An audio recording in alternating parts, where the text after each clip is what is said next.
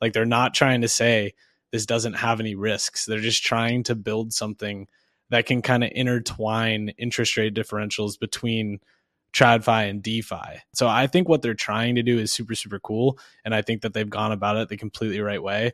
And their launch video had a Kendrick Lamar song in it, which I was a huge fan of. So I think they're doing everything right, honestly.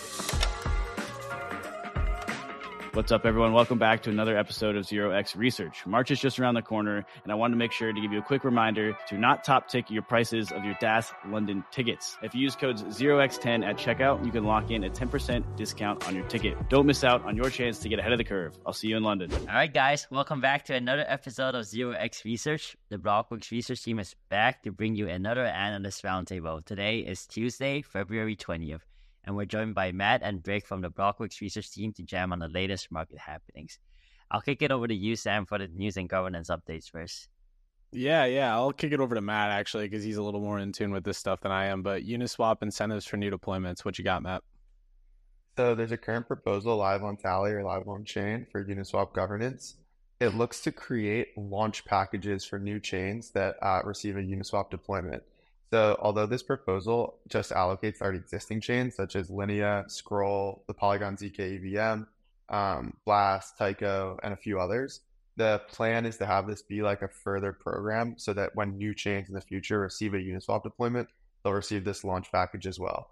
The launch package comes with between $250,000 and $1 million in incentives for a few months after launch. And it additionally comes with a deployment on Oku, which is a foundation-funded project that has a front-end integrations for Uniswap. So a lot of time when Uniswap deploys on a new chain, it will not be included on uniswap.org. So Oku is an alternative user interface that allows for the trading of it. This proposal is really cool. Uniswap has actually seen a few chains it's launched on, and it doesn't receive the same success or the same, it's not the king of dexes on that chain like it is on Ethereum or on Arbitrum and plenty of other chains. So this launch package will hopefully help mitigate that with the future chains it launches on, as well as set a good precedent as far as allowing Uniswap to work well with the chains that it's benefiting from and that are benefiting from its deployment. How do they choose or allocate like between like 250,000 and 1 million? How much to allocate to each of these chains? Because obviously there may be some like kinds of bias here. Like for example, if Base gets like $1 million and for example Scroll only gets like $250,000, like one would think that Uniswap's trying to align with one of these. Like how do they overcome those biases, or how do they decide how much to allocate? So for this original experiment, there was snapshot votes ahead of time that asked should we allocate. I think the numbers were between 250, I think it was like 250, 500, or 1 million, and then the on-chain proposal included the sentiment from the temp checks. So I think most of the chains were 250, with Binance Smart Chain being 1 million. There might be some other outliers in there that I'm missing, but again, this is an experiment. So I think in the future, like the actual framework for how to quantify how much each chain should get and how it should actually be allocated on those chains will change. Today, the actual allocation, which is another interesting aspect of it, is being done by Merkle, which is an Angle protocol product. I actually don't know very much about it, but I think that there'll probably be a lot of lessons learned where in the future, these allocations will be done differently as far as the amount and which pools actually get incentives as well. I haven't used, I think you called them Oku front end. Is it look and feel the exact same as Uniswap, or is it different? And then tagging along on that, do they get the front end fee similar to how they do with like uniswap.org? So they have no fee as far as, actually on exchange currently, but they could definitely integrate one in the future. I'm pretty sure in the proposal, it's included that $60,000 a year or $5,000 a month, something like that, will be paid to Oku for those integrations. So it's kind of like snuck in the proposal a little bit. It just so happens the proposal is made by GFX Labs, who also created Oku. So there's definitely a lot of benefit in this for them, but I still think it's a great idea. And at the end of the day, it's necessary to have those integrations. As far as the look and feel to the exchange, it's very different than the Uniswap front end and feels more in line with like a centralized exchange. Gotcha. Awesome. Next up, back to you, Matt. Actually, again, the ARDC. You want to talk about that a little bit? Sure. So the ARDC is one near and dear to my heart. It's an Arbitrum proposal that already passed Tally and will soon be having a second step or a second part of it, a milestone on Snapshot. So the ARDC is a group, the Arbitrum Research and Development Collective, it looks to bring service providers into the Arbitrum DAO to help governance operate more efficiently. So there's 4 seats included in it. There's a research seat, which we've actually applied to be a part of.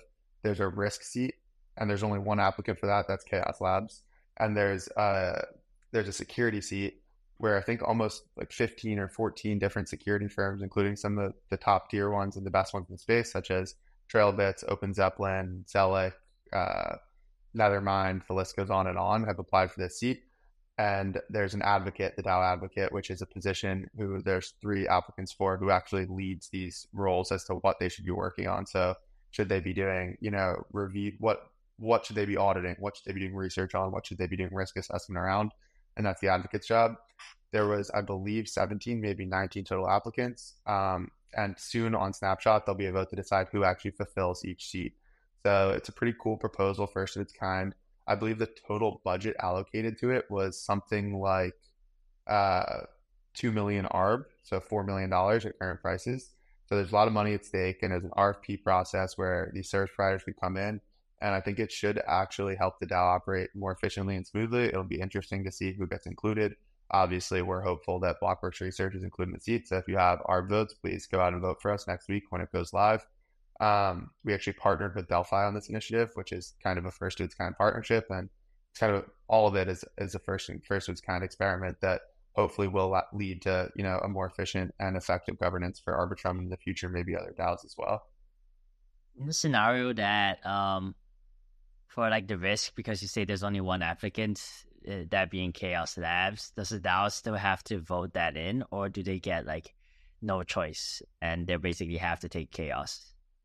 So the rumor I heard is that there'll be like a ratification, like a yes or no for voting Chaos in. But at the end of the day, that'll be up to a mutable lawyer who actually created the proposal, as well as the multi-sig that the fund's been allocated to, which has 5 signers on it. So I'm not sure what they decided, but the rumor I heard was that it'll be like a yes or no ratification process.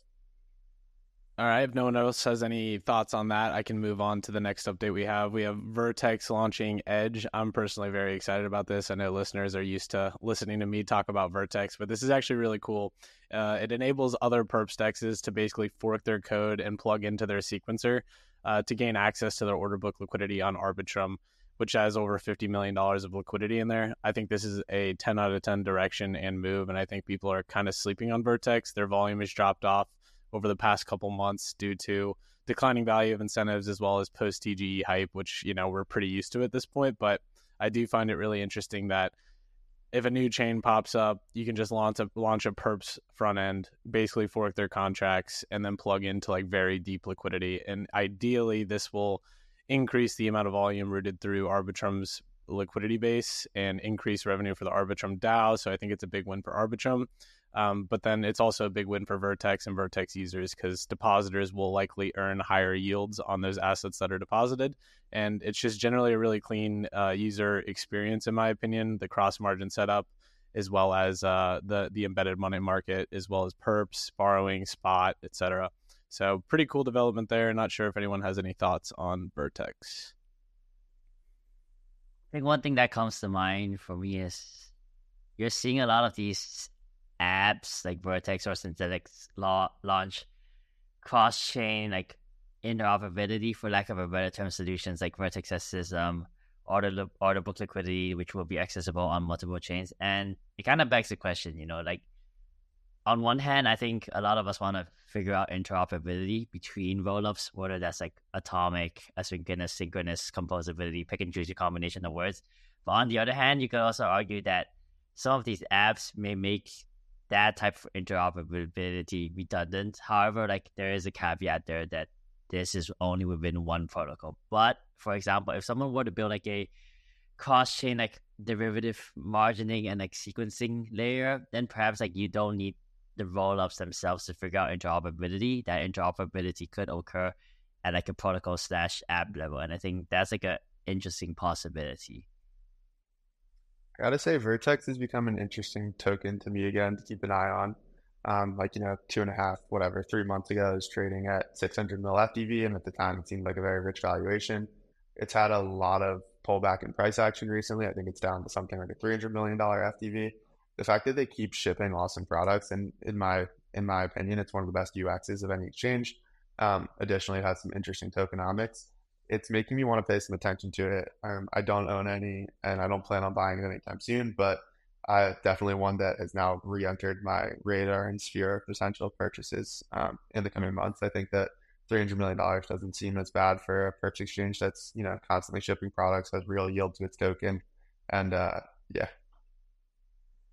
Yeah, as like the shared sequencer narrative heats up, I could see Vertex getting a re-rating, especially as those tokens launch of like Espresso and Astria, because honestly, that's kind of what they're doing. It's still going to be centralized and off-chain, and you're definitely trusting like the Vertex team there, but it's kind of falls within the same narrative basket, in my opinion. So curious to see what happens after those token launches. But moving on, GMX, in line with the perps theme, GMX is looking to reduce the APR multiplier of points in an effort to make the base fees more attractive to new users. So people who aren't familiar with GMX, basically you can stake GMX, get ES and then you get a lot of points, which multiplies the amount of yield you earn from the fees paid from traders. But I think they're starting to realize it's hard to attract new traders because people have those points stacked so high that the base fee for new people coming in isn't very attractive. So they're trying to alleviate that. I look at this as like a very good move for GMX. GMX has fallen off pretty substantially over the past year and losing market share to more of the order book design. So I think this is a 10 out of 10 move, and hopefully this can revitalize some of the activity occurring over there. Yeah, it's interesting that even with such an insane amount of incentives over the last few months, that it still hasn't really been able to make a dent in its market share. At least not that I've noticed. I haven't looked at the numbers in a bit of time. So there definitely needs to be some changes to GMX. Like, they pioneered the GLP model slash, perps AMMs. They brought DeFi degens to Arbitrum, and like there's a lot of amazing things about GMX, but it does seem like with the launch of, Quenta slash First V2 and Vertex and all those other perp dexes of late, GMX really has fallen off. So I'll definitely be looking for more ideas coming out of that team and hopefully some big changes in the future. So GMX has like the new GMX like V2 vaults, and which are a lot more siloed.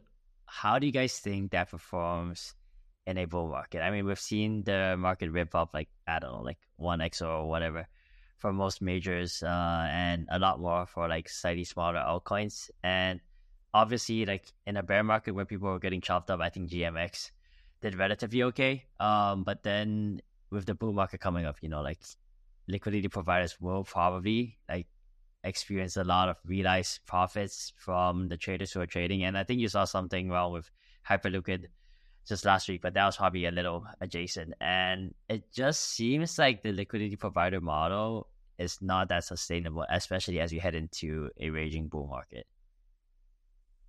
I'll disagree with that at a high level. I think that there's ways to build, LP like perps AMMs that work. I think it's all about balancing open interest so that LPs don't have as reduced exposure to, to trader P&L as possible. I think last I looked, GMX still had an absurd amount of long OI compared to short OI, something like, I don't remember the numbers, but they tried to, create mechanisms to balance open interest, and it kind of just didn't work. Likewise, Perps V2 has created a lot of mechanisms to try to balance open interest, and as the bull market is heating up, it's not working so well. So that said, I don't think it's an easy task to create mechanisms to balance open interest. But if you look at, traditional sports betting and how they balance lines, like how they move lines to balance the amount of money coming in, betting on both sides of it, I think that there's a lot of lessons to be learned there. And in the future, like, perps AMMs for long tail assets definitely do have a place in our industry / for gambling. But yeah, no one's figured it out perfectly yet, for sure. To me, it just comes down with, like if you look at majors, or if you want to trade something like ETH or BTC, now we have order books on chain. Like, why not just use those? Don't like overcomplicate things. But then when it comes to long tail assets, I do see the appeal of these AMMs. But then again, it comes back to like, having to design a system where LPs don't get screwed over, which is going to be a hard problem to solve. I just look at DYDX and, you've got really, really cheap fees and you've got 100% of that revenue being passed on to stakers. Like if you have an LP base that you have to incentivize to actually provide liquidity to make it a useful product, you have to charge higher fees.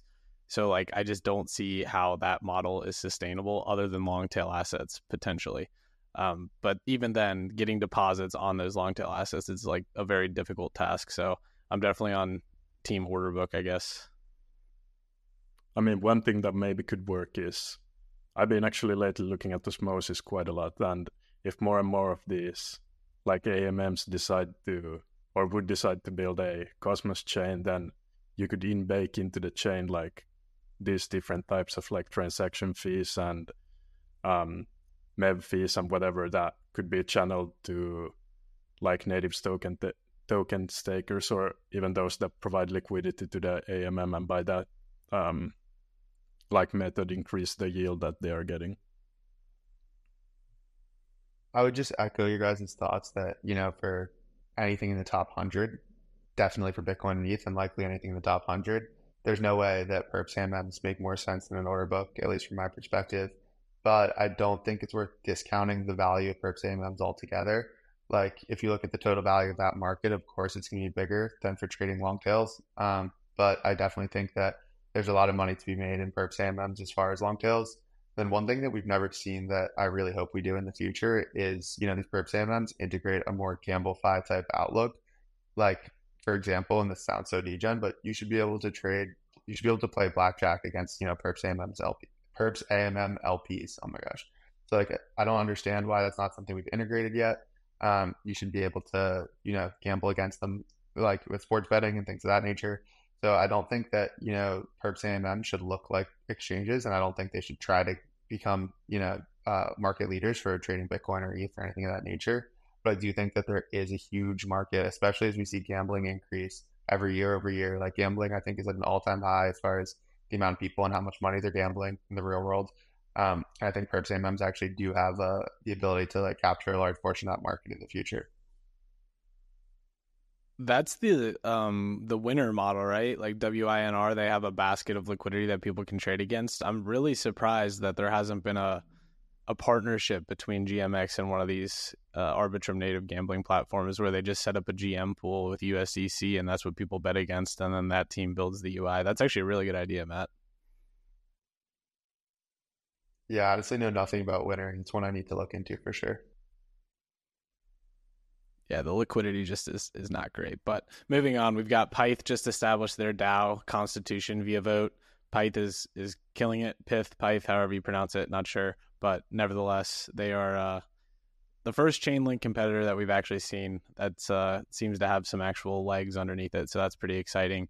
And then we also had Jito lower the proposal threshold to submit, the token threshold to submit proposals to 10 million Jito tokens from 30 million. And the foundation just delegated 12 million tokens to 20 different addresses. And excitingly enough, Blockworks Research was on the receiving end here. So we're super excited to be stewards in the Jito DAO because we view that as one of the most promising projects in the Solana ecosystem. But aside from that, we have some Spark updates. Brick, you want to take that one? Yeah, sure. So MakerDAO recently passed a proposal to increase the kind of the DAI that Spark can borrow from 1.2 bill to 1.5 bill. Still needs to pass an executive proposal to be implemented, but it's pretty sure to go through, and this just helps or will help Spark grow more during the year, and they've been doing pretty well. My prediction for this year was for Spark to reach $3 billion in supplied capital, and it's looking better and better.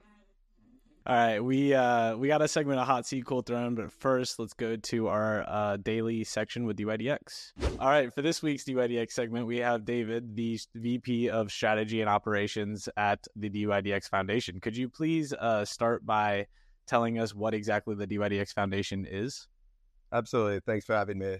So the DYDX Foundation is an independent nonprofit based in Switzerland, whose main purpose is to support and grow the DYDX protocol ecosystem by enabling communities, developers, and decentralized governance.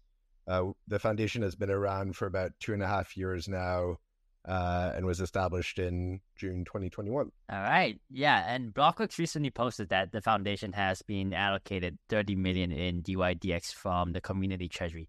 Could you briefly walk through how that will be used and maybe the 3-year strategic roadmap of the foundation? Absolutely. So yeah, the foundation put together a pretty extensive proposal that was posted on the forums about 2 weeks ago. The foundation now has had approximately 6 months of runway left after about 2.5 years of operation. And as a nonprofit, the foundation was looking to seek community funding to continue to operate and deliver on a 3-year strategic roadmap. The foundation's vision is that the DYDX chain will become the underlying infrastructure of the largest DeFi protocol in the world, where really any asset that has a price feed can be traded. And the DYDX Foundation wants to help support and accelerate the growth of a robust DYDX ecosystem. So how do we do that? There's really 7 different verticals that we explore. The first is really enhancing the DYDX chain's governance, velocity, and impact. The second is around fostering DAO enablement. The third is around supporting technical and strategic integrations with the chain infrastructure and applications, helping to scale the adoption of the DYDX chain, enhancing global marketing and communications around the brand more broadly, and then lastly, hiring and retaining an A player team that we've built at the foundation, and supporting operational excellence across the ecosystem. So the proposal went up about 2 weeks ago, and the voting period ended with really pretty overwhelmingly positive support. I think there was about 98% of the stake weight in favor and 86% voter turnout. So we're really excited that the community is supportive of our 3-year strategic plan, and we can't wait for what's to come next.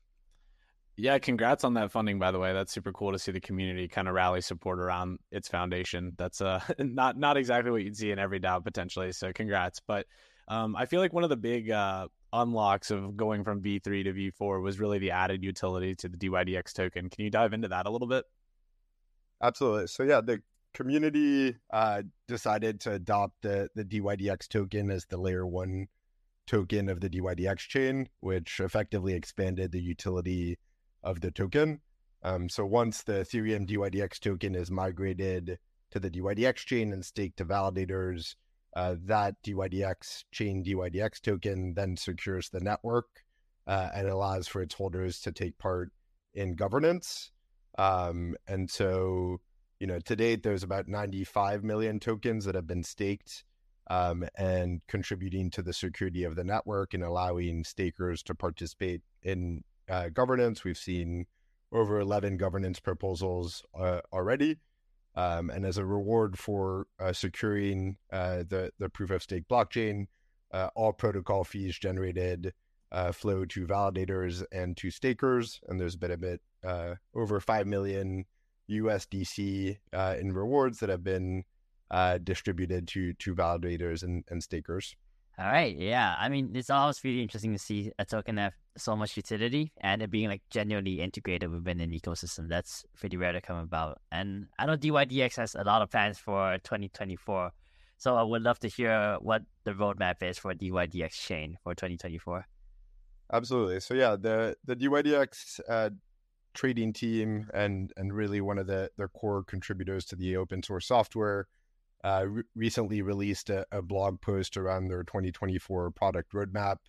That went into really great details around 3 big product improvements. The first is around permissionless markets. Second is improving the trading experience. And the third is around enhancing the overall user experience. The blog post goes into really great depth on all 3 of those, but those are some of the major catalysts for 10x improvements on product market fit and continuing to drive innovation for the ecosystem. Beyond that, personally pretty excited about an upcoming Android application, new integrations at the DYDX chain level, and then the launch of liquid staking that just happened about 2 weeks ago, and then other really novel integrations in the pipeline. Awesome. That sounds great. I know we're really excited to keep following DYDX closely, but David, thank you so much for coming on. We'll have to do a full episode sometime in the future because obviously we could talk about this stuff for quite a while, but thanks a lot. We'll link to that blog post in the show notes as well as your Twitter. But we will catch you next time over to Hot Seat Cool Throne. Yeah, sure. Let's do it. This week on the Cool Throne, I have Coinbase.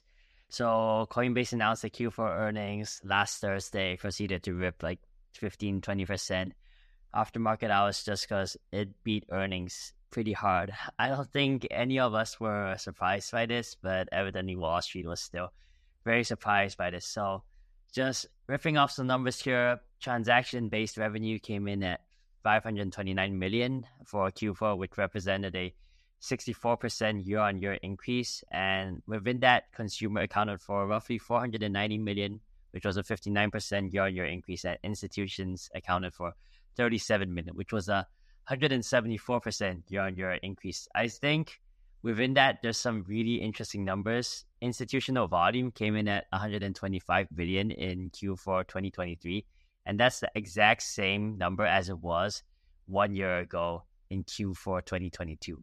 But for 2023, transaction revenue came in at $36.7 million versus $13.4 million a year ago. So on the back of like the same transaction volume, they made like 3x more from institutions than what they did a year ago. And then consumer also ripped up 59% year on year.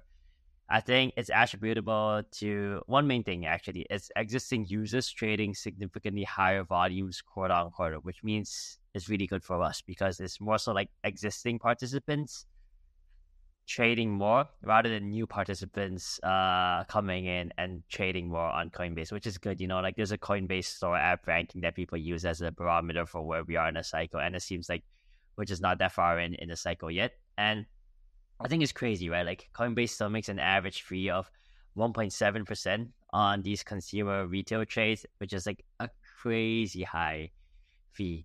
Granted, that probably comes down over time as more centralized exchanges build up their reputation and there's sort of like a fee competition going on, as is what happened in TradFi. But I think at least for this cycle, Coinbase will still maintain that branding and reputation and that trust premium that perhaps other exchanges just don't have right now. There's a whole bunch of other things. They blew away earnings, coming at 1.0 for earnings per share versus consensus estimates of -9 cents earnings per share. And another interesting stat was that for much of the bear market, Coinbase has had subscription and services revenue slowly be a larger and larger percentage of their total revenue. And at peak, it reached more than 50%. But I think that has finally reversed, and I think it'll continue to reverse heading into slightly more increased market activity. And yeah, it seems like all of the stars are aligning. Retail volume on Coinbase is still 80% below peak. There's a lot of growth that we're seeing in Coinbase International, which is sort of the perps exchange. And there's a whole bunch of like accounting things that we can talk more about later, where Coinbase will finally be able to account for their crypto assets at fair value instead of at cost, which should be a pretty significant boost to earnings per share. But I'll take a breather there, and if you guys have any thoughts, I'd love to hear them.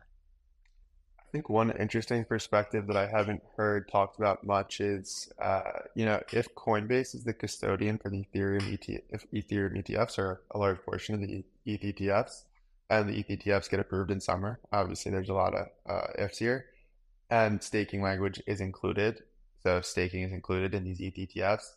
All of a sudden, Coinbase might have like an extremely large revenue stream from these ETH ETFs as far as like, whatever take rate they have on the staking reward from the ETH held in ETFs. So there's a lot of ifs there, none of it's guaranteed, but I just think that's one interesting catalyst for Coinbase that I had never thought about until recently. But as the chatter about an ETH ETF comes summer, trends upward, it is something that I'll be paying attention to. I thought one cool takeaway, and it's just tangential, but they're like posting their earnings on chain. And I saw Brian tweet like, I'm going to try and post these on chain, like literally right at 4:00. So that way all the analysts are going to have to try and figure out like how to view the earnings on chain, like in that moment, which is like super cool to force people to actually look at the chain.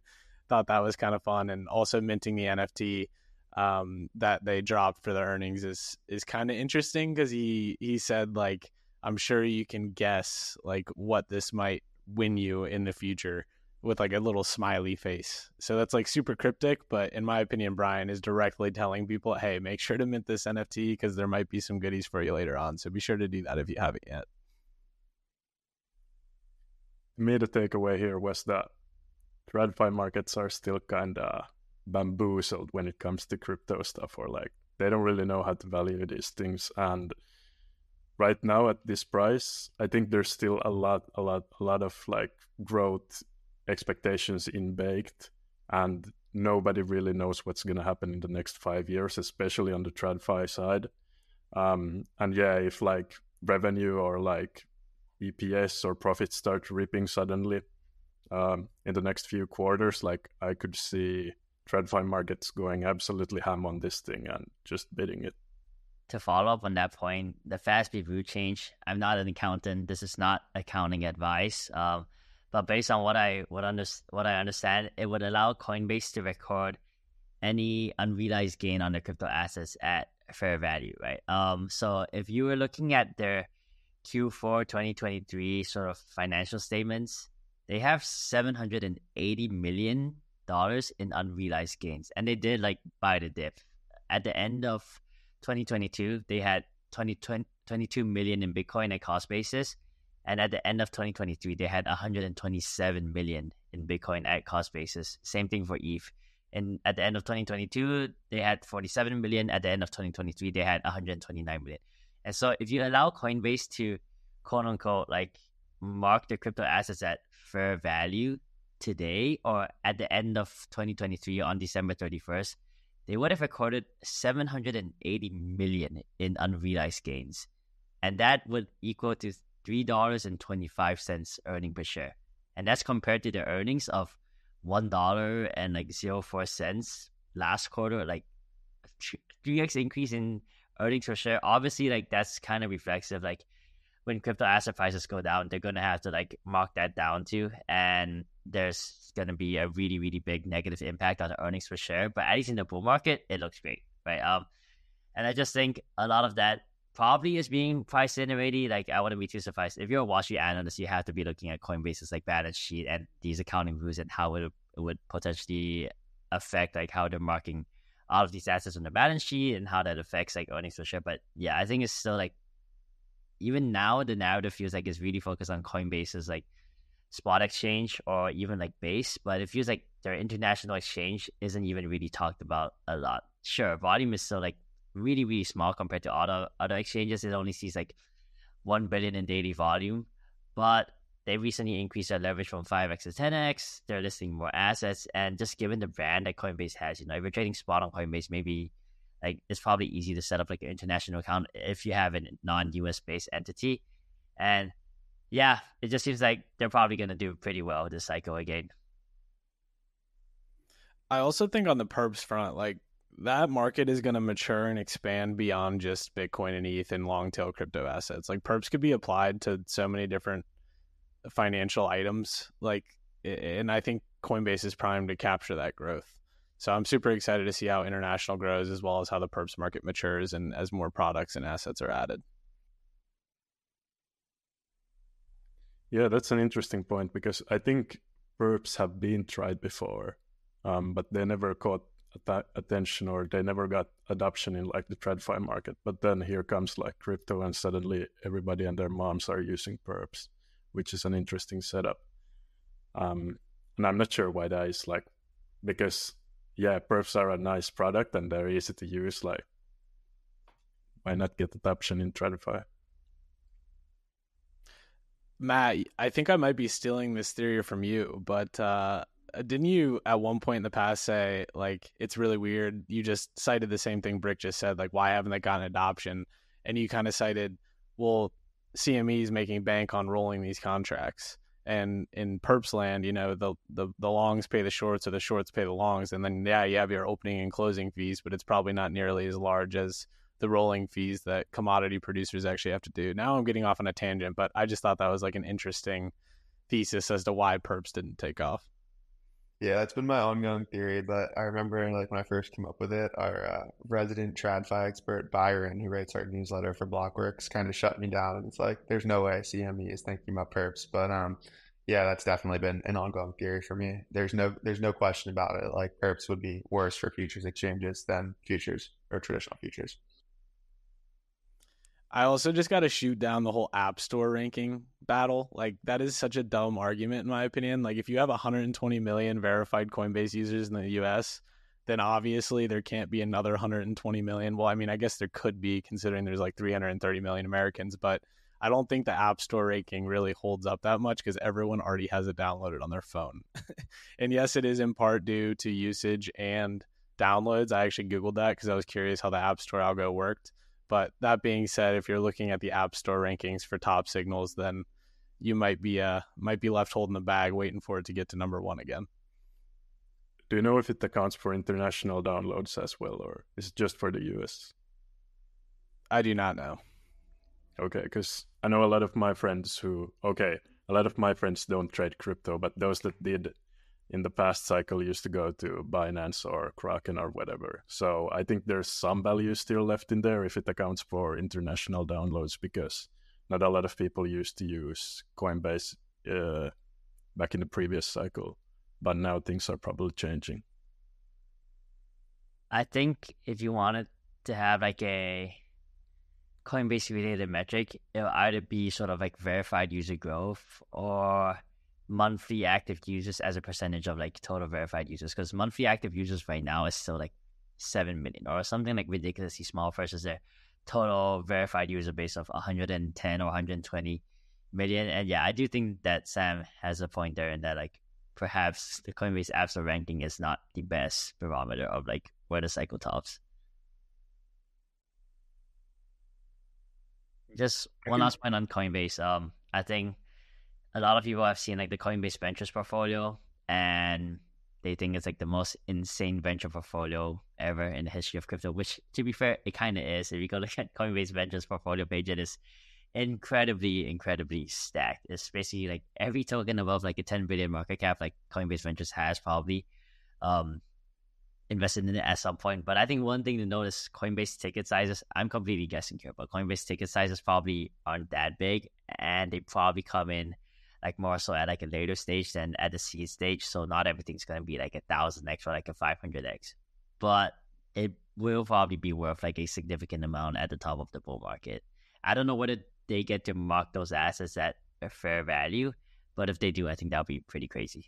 What's up, everyone? March is approaching fast, and I want to give you another reminder not to miss out on DAS London. It is coming. It's right around the corner, and it's in March from the 18th to the 20th. We have 3 full days of content. This is your chance to bump shoulders with some of the world's top executives and have open dialogue with both attendees and speakers. We're going to be focusing on a range of topics that I'll let Ren discuss for you. First on the list, we have Bitcoin Catalyst, the halving and spot ETF. Next, we have a view from the buy side from investors on things like strategy, portfolio allocation, and more. We also have a topic on RWA's tokenization and stablecoins, which I think we can all agree are going to play a large role in crypto's future. We'll also talk about global regulatory frameworks like compliance best practices and the evolution of global standards that are shaping the global investment landscape. We'll also have someone from an institutional front to talk about infrastructure such as banking and payments with financial giants like Visa and JP Morgan. And last on the list, the macro case for digital assets. So don't miss out on this monumental event. Seats are limited, so be sure to register today by hitting the link in the description and using the promo code 0x10 to save 10% on tickets. See you in London.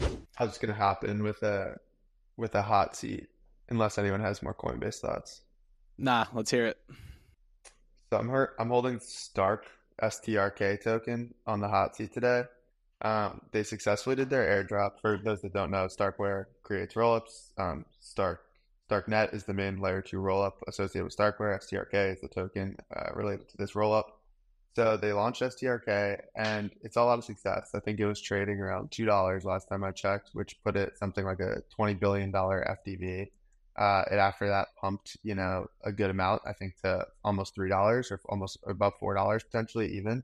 And it's Tuesday, February 20th, so that was earlier today and yesterday. Despite, positive price action, it being the highest FDV roll up at one point in the last 48 hours, there is a huge overhang of an unlock coming up. So in April, mid-April, I believe the 14th or the 15th, 1.3 billion STRK tokens will unlock. This is, I think, 180% increase in supply versus circulating supply today. And, 2 months from launch until the biggest unlock and the supply increases by 2.5x almost, like that is egregious. So they're in the hot seat. I'm a huge fan of their team. I'm a huge fan of the products they built. I think StarkX and StarkNet are both, uh, you know, revolutionary and a big step in the right direction for crypto. But this decision with the unlocks is absolutely absurd, and they're getting a lot of heat for it, as they should be. So they get hot seat today. Yeah, this kind of blends into my. I'm not sure if I want to put this in my hot seat or cool throne, but new shiny token investors overall, like everybody going mad on these new launches, and valuations are going through the roof. But especially with this, like how the StarkNet or the STRK token is being released is quite um, like interesting, because you'd think they would want to keep their float pretty low, because that has, especially in the last few months, has worked really well, where like you keep the float low and then you just watch your native tokens price increase, and then at some point start throwing in these unlocks. And even though they are coming to the market, like not that many people care. But now, because the unlock is so close to the token becoming liquid and the unlock being so huge, that markets have definitely like picked up on this. And especially on crypto Twitter, people seem to really be bashing the decision to do this stuff. It's crazy that the SBF model of low float, high FDV is still in practice and still succeeding. 3 years later, it's a crazy part of crypto that I think a lot of people outside this space don't realize, like market cap versus FDV and how we define our valuations. Yeah, exactly. But yeah, for this kind of blends together, so I'll just hop into my hot seat / cool throne. I don't know which one to put this on, because it's cool to see prices rise, but like this new regime is super interesting, where like you look at some FDVs or even market caps or mostly FDVs for new tokens that have just launched, and they pretty much have no fundamental value accrual in place, and they're trading at like 10 or 20 or 5 billion FDV, and then you just have to kind of trust that the growth will be there, or this new tech that's being launched opens up something really revolutionary that we haven't thought about before. And that's kind of the thesis, I think, that's driving these things. Okay, as well as like stake this token and get the airdrops. That has been a good narrative recently. But yeah, if you look at like Jido, Dimension, recently launched Pixel, even Manta, like all of this stuff is trading at such a high valuation, like an FDV compared to like the underlying fundamentals. And I guess it's true that like FDV is a meme, especially in a bull market, but it's good to remember that it's a meme until it isn't. Like when tokens really start unlocking, you'll probably never see those prices come back again. Or I think Lido is a good example of this, of like it trading at $6 at an all-time high sometime in 2021, and currently like things are looking really good for Lido. Like the leading in the market might be getting some TradFi adoption, even if these ETFs can throw some money in, stuff like that, and it's still not trading even close to its all-time high again. And that's just because like the float isn't that restricted anymore. And yeah, I think the prime example of a low float token is WorldCoin, which has recently gone an absolute like mayhem. I think it's up like 150% or something like that in the past 7 days, and trading at something like a 60 billion FDV, which is pretty crazy to think for a token that, yeah, the value accrual is pretty unclear at the moment. Yeah, I've been saying this for a while. I personally don't have any tiffs with the low float, high FDV playbook, assuming the vesting schedule for everyone isn't like a 3 to 4 year deal. Like if you want that to work, I think it's got to be like a 30 to 40-year deal. And unfortunately, no one in crypto actually thinks in terms of decades. We think in terms of months.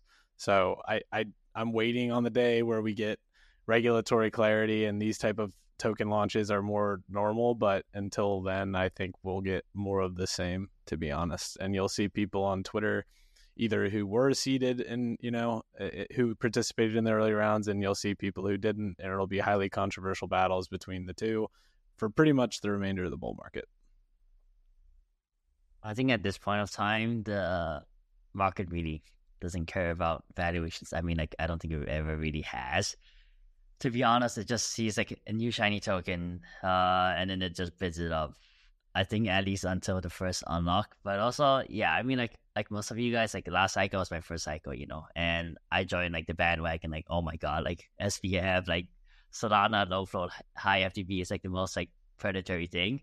But then now, like as an airdrop recipient, like low float, low float, and like high FTB is like the best thing ever, because it means that your airdrop launches at like some stupidly high like valuation, and you make a lot of money, and at the same time, I bet you those people who say like it's the worst thing is also the best thing, because of sort of like the narrative between the airdrops that they received and the long term like supply dilution that they experience if you do hold the token. I don't think there's like a good in between right now, to be honest, but I do expect this sort of like low float, high FTB thing to just continue throughout the cycle, just because it's in a lot of parties like incentive to do so. Low float high FTV gets a interesting. I don't think it's fair to label all coins that are trading at a low market cap high FTV as the same. Like, to Sam's point, a 30, 40-year vest on, your outstanding supply, your non-circulating supply is so different than 2 months after launching a token, increasing the circulating supply by 180%. And likewise, you have to look at who those tokens are going to. Is there like an incentive for holding them, as far as like, can they stake them and sell the tokens that they're receiving as rewards for that? So we kind of like to bucket this huge category of low float high FDV when there's ways of doing it that, from my perspective, are totally viable and valid and not predatory. And then there's ways of doing it that there is no way to look at as not predatory. So I think that, it's all about education and, understanding token distributions, token release schedules, and things of that nature. And unfortunately, our market doesn't care about these things. So, yeah, I guess it's an interesting predicament. Back to Stark too. Like, it's at like a $24 billion FTV. Is that right? Like, that's insane to me. That's worth basically as much as Arbitrum and Optimism combined. I think it's down to a 20 now. The token price has come down pretty heavily today, and that's my point. Like, I think they, especially taking or accounting for this environment we're in right now, like if they would have not released that many tokens immediately, they probably would have seen the same playbook play out as with these tokens I mentioned earlier, where like you see the token launch at a super high price, and then you're like, okay, this is not going to go up. And then you open up, I don't know, your trading view next day, and it's up like 2x or something like that. I think it's just the market kind of punishing them for that right now, but we'll see what happens in the coming weeks. Like, I think there's an interesting play to be made here. If the token plummets enough, like, you just scoop up some and hope for the best. How do you guys think pre-launch futures play into all of this? I think they're like one of the products in 2023 that have seen relatively more product market fit, or like a semblance of product market fit. Sure, like volume and open interest is still like pretty small in the grand scheme of things, but at least for me, and I would guess a few other people too, like pre-launch futures have done a relatively good job, or an increasingly good job for recent airdrops, and actually pricing what the token will launch at. And at some point, I don't know if this is the right term, but it becomes like a self-fulfilling prophecy in some sense. Like, people see that the pre-launch token is trading at, like, the pre-launch futures trading at like a 20 billion valuation, and then say the token launches at like $15 billion, and then everyone's like, oh, but it should be trading at 20 billion because the pre-launch futures indicated that it was like 20 billion. And so I do think that there's some like interesting dynamics into how these airdrop like price actions may be impacted in the future by what the pre-launch futures are trading at before the airdrop happens. And I do think that there are certain shenanigans that a protocol could do through pre-launch futures in order to influence the market price of the token if they wanted to. Yeah, big agree there. Same as Whales market too. Like you can trade points OTC. Like I think the same exact thing is going on there. It's very easy to spoof the numbers and try and inflate the valuation that people are expecting. I think it's worth noting that pre-launch futures aren't a new idea. They're filling a hole in the market that, FTX has created. That was probably one of the most successful products that FTX ever offered as far as onboarding new users, getting deposits. So I love pre-launch futures. I always have, but it is worth noting that it's not new and it's been a successful product in crypto for a few years now. Yeah, I just think it's super interesting that, as you mentioned earlier, that the volumes on these platforms aren't that large. Like there's not that much liquidity out there, and still they manage to pretty much every time hit the launch price or get pretty close to it. So it's like, who's trading this stuff? Is it insiders or who is it? Because it can't be that a small group of people always manage to like find or become or get pretty close to like the launch price. Yeah, that's a good point. Like, who is trading these things and how do they know?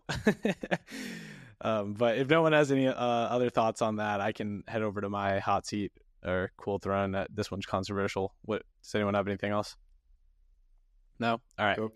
So I've got Ethena. I think most people would put him in the hot seat based on sentiment on Twitter, but basically it's a synthetic dollar that is yield bearing, and right now it's 20+% interest paid out to SUSD stakers. So if that sounds a little scary, rightfully so. Everyone's still got a little PTSD from Terra Luna and the UST Anchor ordeal where you got 20% fixed just for depositing into Anchor. But basically how it works is whitelisted users can mint the protocol's stablecoin by depositing stETH and in return mint USDE, but non-whitelisted users, so people like us, retail, can only buy USDE, which, interesting tidbit, it's routed through cow swap to various liquidity pools. So maybe this is bullish cow. But holders of USDE can stake their USDE for SUSDE, as I alluded to a minute ago. And right now the yield is 27%. And this yield comes from two sources. It comes from the execution and consensus layer rewards on stETH, as well as the funding and basis spread from the delta hedging derivatives position. So as you can imagine, sexes and dexes alike love this product. Probably they currently have 4% of all open interest across the supported exchanges such as Synthetics, DYDX, Avo, Deribit, Kraken, and others. And so I guess you're probably asking now, like, what's the catch? The docs do a great job of kind of identifying some of the risks, so we can link to those in the show notes. But we have liquidation risk. Like, what if their perps position on sexes aren't maintained with the proper amount of collateral or funding risk? Like, what happens if the market turns and the funding rate goes consistently negative? Custody risk. Do we trust the coppers of the world to actually custody these assets? There's exchange risk. What happens if one of the major exchanges goes insolvent? There's collateral risk. What happens if ST depegs? Like there's a lot of questions here, and they're all really good questions, to be honest. They do have an insurance fund, which is currently at 1 million right now, but I think that's supposed to get seeded with some of the funds they just raised. They just raised $14 million from notable investors, and they're planning on redirecting 10 to 20% of the protocol revenue to the insurance fund. In my opinion, like, I guess I see the hot seat case here, because I don't understand why you wouldn't redirect 50% or more personally. Like during a raging bull market, no one really wants to be holding stables for 25% yield. In my opinion, people are much more interested in being risk on. So you might as well just build up that war chest while people are risk on. So that way you have a massive insurance fund when the tide turns. So people have confidence in the stable coin and it doesn't just massively depeg as soon as that happens. But I think the founder actually put it best, in my opinion. He said that they're trying to create a vehicle through which interest rate differentials are forced to converge between CeFi, DeFi, and TradFi. And I think that's really cool. Like, this is like a novel design. People are saying that it's really just like a yield vault and that this has been tried before and it's not going to work and you shouldn't call it a stablecoin. And maybe that's the case. I don't know. But we haven't seen a delta neutral stablecoin like this at this scale pretty much ever. And I think it's going to be really interesting to watch play out. Yes, there's concerns around scalability and if they already have 4% of open interest, like what happens when this thing balloons to $1 billion, $2 billion, $3 billion of supply. But I guess that's why I'm in camp increase the revenue take rate to the insurance fund. But what do you guys have on Ethena? I really like Ethena. I think Ethena is an awesome idea. I do tend to agree with the sentiment that it's kind of like a cash and carry / delta neutral fund or a yield vault LARPing as a stable coin. But at the end of the day, like that's not a big deal. If the rebranding allows them to attract more capital and people want the stablecoin aspect of it, all of a sudden it's not LARPing. It's an innovative, novel idea that's changing the game of stablecoins, right? So,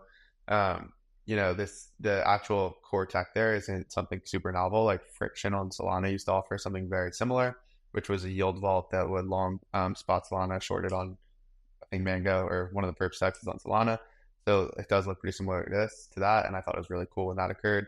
I don't think it's scalable. So with the one strategy of basis trades of delta neutral cash and carry trades, so long ETH, short ETH, long spot ETH, short ETH perps, I don't think you can like scale that to a multi-billion-dollar stable coin. I actually know you can't. I've done a lot of research into cash and carry trades, and there's just not the liquidity to do that. Maybe at the peak of the bull, but in a bear market, especially like a billion is already kind of pushing it. That said, if they cap this strategy in a couple hundred million or something of that nature, and find new strategies to produce yields, I do think that if they can grow to a couple hundred million TVL or a couple hundred million minted in the stable coin, they've already succeeded. So I'm a huge fan. I love it. I love the idea of creating a more efficient market and reducing these funding rates that are so out of whack. Like for instance, today ETH on Binance trades at a negative funding rate. Meanwhile, on Quenta and Avo, where Ethena has huge positions, it's trading at like 80% annualized, and these are both annualized, so negative 11% on Binance and 80% on Avo and Quenta. So I think that it is filling an inefficiency in the market today.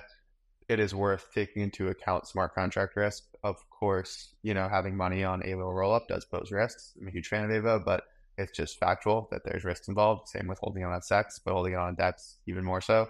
So I think it's important to look at it very quantitatively and to assess all your risks versus the reward and see if it's actually worth it. I would say that I agree with Sam completely that like there's no need to pay 27% in a bull market, especially most of these people are probably depositing collateral, borrowing the stable coin to go buy more crypto and to leverage up on the crypto exposure rather than like buying a crypto stable coin for a 27% yield. I think Luna and Terra created this like mental hurdle. Like if anything offers me like more than 20% on a stable coin, like immediately I just think of Terra Luna, USC, and like I just think it's sketch, Like even like if your docs are like perfectly explained, everything makes sense. But in my head, that 20% mental hurdle is just so hard to get across. And I think a lot of people still have very strong PTSD from last cycle. And so there's no need to pay like 20%. And I think the ideal move here is to cap the amount paid out at, I don't know, like a 10% annualized yield, save like an insane amount of that interest or like funding rate revenue into like a protocol treasury, and then basically do what DAI is doing with the DSR and EDSR throughout like 2023, just to keep the momentum going and to keep the stablecoin sort of market cap increase. And yeah, as Matt alluded to, I think last cycle in 2020, 2021, you saw like 100 or like a stupid amount of like hedge funds get created, and they're all like delta neutral crypto strategies. They're like doing basis trades, carry trades, whatever. And Athena's like basically that, but they're just fundraising in a decentralized manner. They're saying like everyone can come in and sort of be an LP in this sort of like delta neutral carry trade, which I don't think is like the worst thing, to be fair. And as Matt said, like it helps arbitrage some of like the market inefficiencies, especially between CeFi, DeFi, and TradFi. My first thought with this is that, like, if you look at some of the largest fund blowups historically, it's usually some kind of a carry trade or where you kind of lock your position in, and it's always like, we did our research, this can't backfire, and then boom, within a couple of days, you lose your whole fund. And I don't know, I'm not saying it's going to happen here, but that's just like my first thought. And yeah, as Ren said, like every time you see these high yields, you immediately start thinking about like, can this be sustainable? And like there has to be something wrong here. But I don't know. We'll see what happens. Yeah, it's like, imagine if they were just paying out 4% right now, and then all of that revenue was flowing to the insurance fund, and then, you know, you could have a Dow vote in a year or 2 years whenever the bear market hits, and it's like, okay, this is our run rate. Like, we can actually pay out 5% for 5 years with our current insurance fund, and now all of a sudden in a bear market, you have the most attractive stablecoin to hold, and everyone's confident in the peg. It's like, why not take that approach over what they're doing today in paying out 27% to people in a bull market who are clearly just farming the shards, which is their points program for those not familiar. Yeah, but I do get it why they do it right now, because they're probably like super focused on growth, and like you could argue that just the shards and invite links and stuff like that is enough to like get market attention. But here they're like, I guess, going full on with it. I wouldn't blame them if they like in 5 months or 4 months decreased the yield and like made the take rate for the insurance fund much larger. But I think it's super important for a project, and something that's quite often overlooked by like non-devs and non-business people is to like quickly gain market share, and then it's easier to grow from there than to have like low market share and then suddenly try and like penetrate the market. I think there is a black swan event potential, like to your point of like how would this blow up? I don't foresee it, but a steep DPEG in combination with funding rates, like overarching funding rates flipping extremely negative, would probably be a very, very bad event for how Ethena protocol is designed. I'm sure, I would hope that they have mechanisms in place to mitigate this. This is also, like I said, a black swan event. I don't foresee CFD pegged anytime soon. We're deep in a bear market. I don't foresee funding rates flipping super negative anytime soon, but that would be one potential event that could cause a lot of trouble for, Ethena protocol and its LPs. And I will give them credit. Like, they did, historical studies over the past 3 years, which included, the worst bear market, arguably, that we've seen with 3AC, Luna, Celsius, BlockFi, like FTX, Alameda, like everything blew up. So like they looked at that period, and the funding was only negative for 13 straight days versus I think it was 108 of positive straight days. So that deficit was definitely not that drastic, even in the worst of times. But my main thing is they're focusing solely on funding rates and historical data, which black swans typically don't include historical data. And then on top of that, you're not pricing in all of the other risks, like liquidation risk, like the custody risk, the exchange risk, the collateral risk. Like, all of this is really looking at funding and maybe Steve's peg, like at the deepest level. And I think they need to prepare for something that could potentially be much worse, because like I said, we've never had a delta neutral thing like this at scale, and I think they have a really good chance to build something that's super ingenuitive and actually scalable over the long term as perps mature, as more markets are added, as they dabble into Bitcoin as collateral or even perps for Bitcoin to increase the yield and scalability of it. So I would just like to see him take like a more thoughtful and conservative approach, so that way that end result can actually be achieved. One thing I actually haven't seen talked about yet is like, what are the attack vectors here? Or if you look at Luna, I guess you could argue that, or there is some evidence that like the stablecoin was attacked by somebody. Could it be, or could the stablecoin here be attacked in a similar way where like, I don't know, on some specific exchanges they maintain the funding rate negative for like an extended period of time and then take another trade on another site, which then like benefits these attackers once everything breaks down.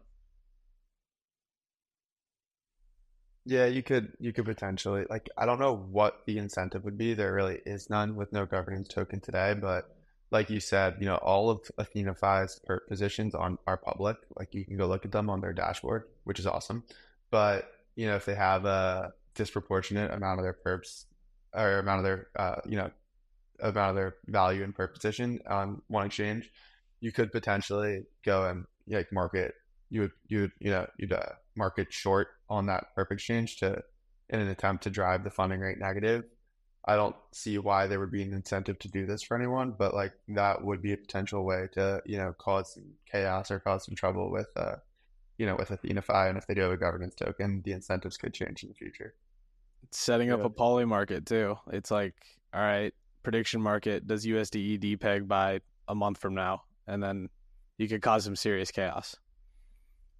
Yeah, I was just gonna say I would not be very surprised if there's like some hedge fund out there staring very, very closely at Athena docs and trying to figure out a highly profitable trading strategy. And I think another thing that I'm wondering about is like, sure, increasing like the stable coin supply and market cap is great, but do they have any sort of plans in place to incentivize like on-chain liquidity? Because ultimately I feel like these people want to use like the USDE to go do something, whether that's like buy more like tokens, and like no one's really just gonna hold USDE in a bull market. And so I think that's another thing that they have to figure out. And I think the last point I wanted to make was that I get the value of doing historical studies on like exchange, like tick by tick, minute by minute, like historical data.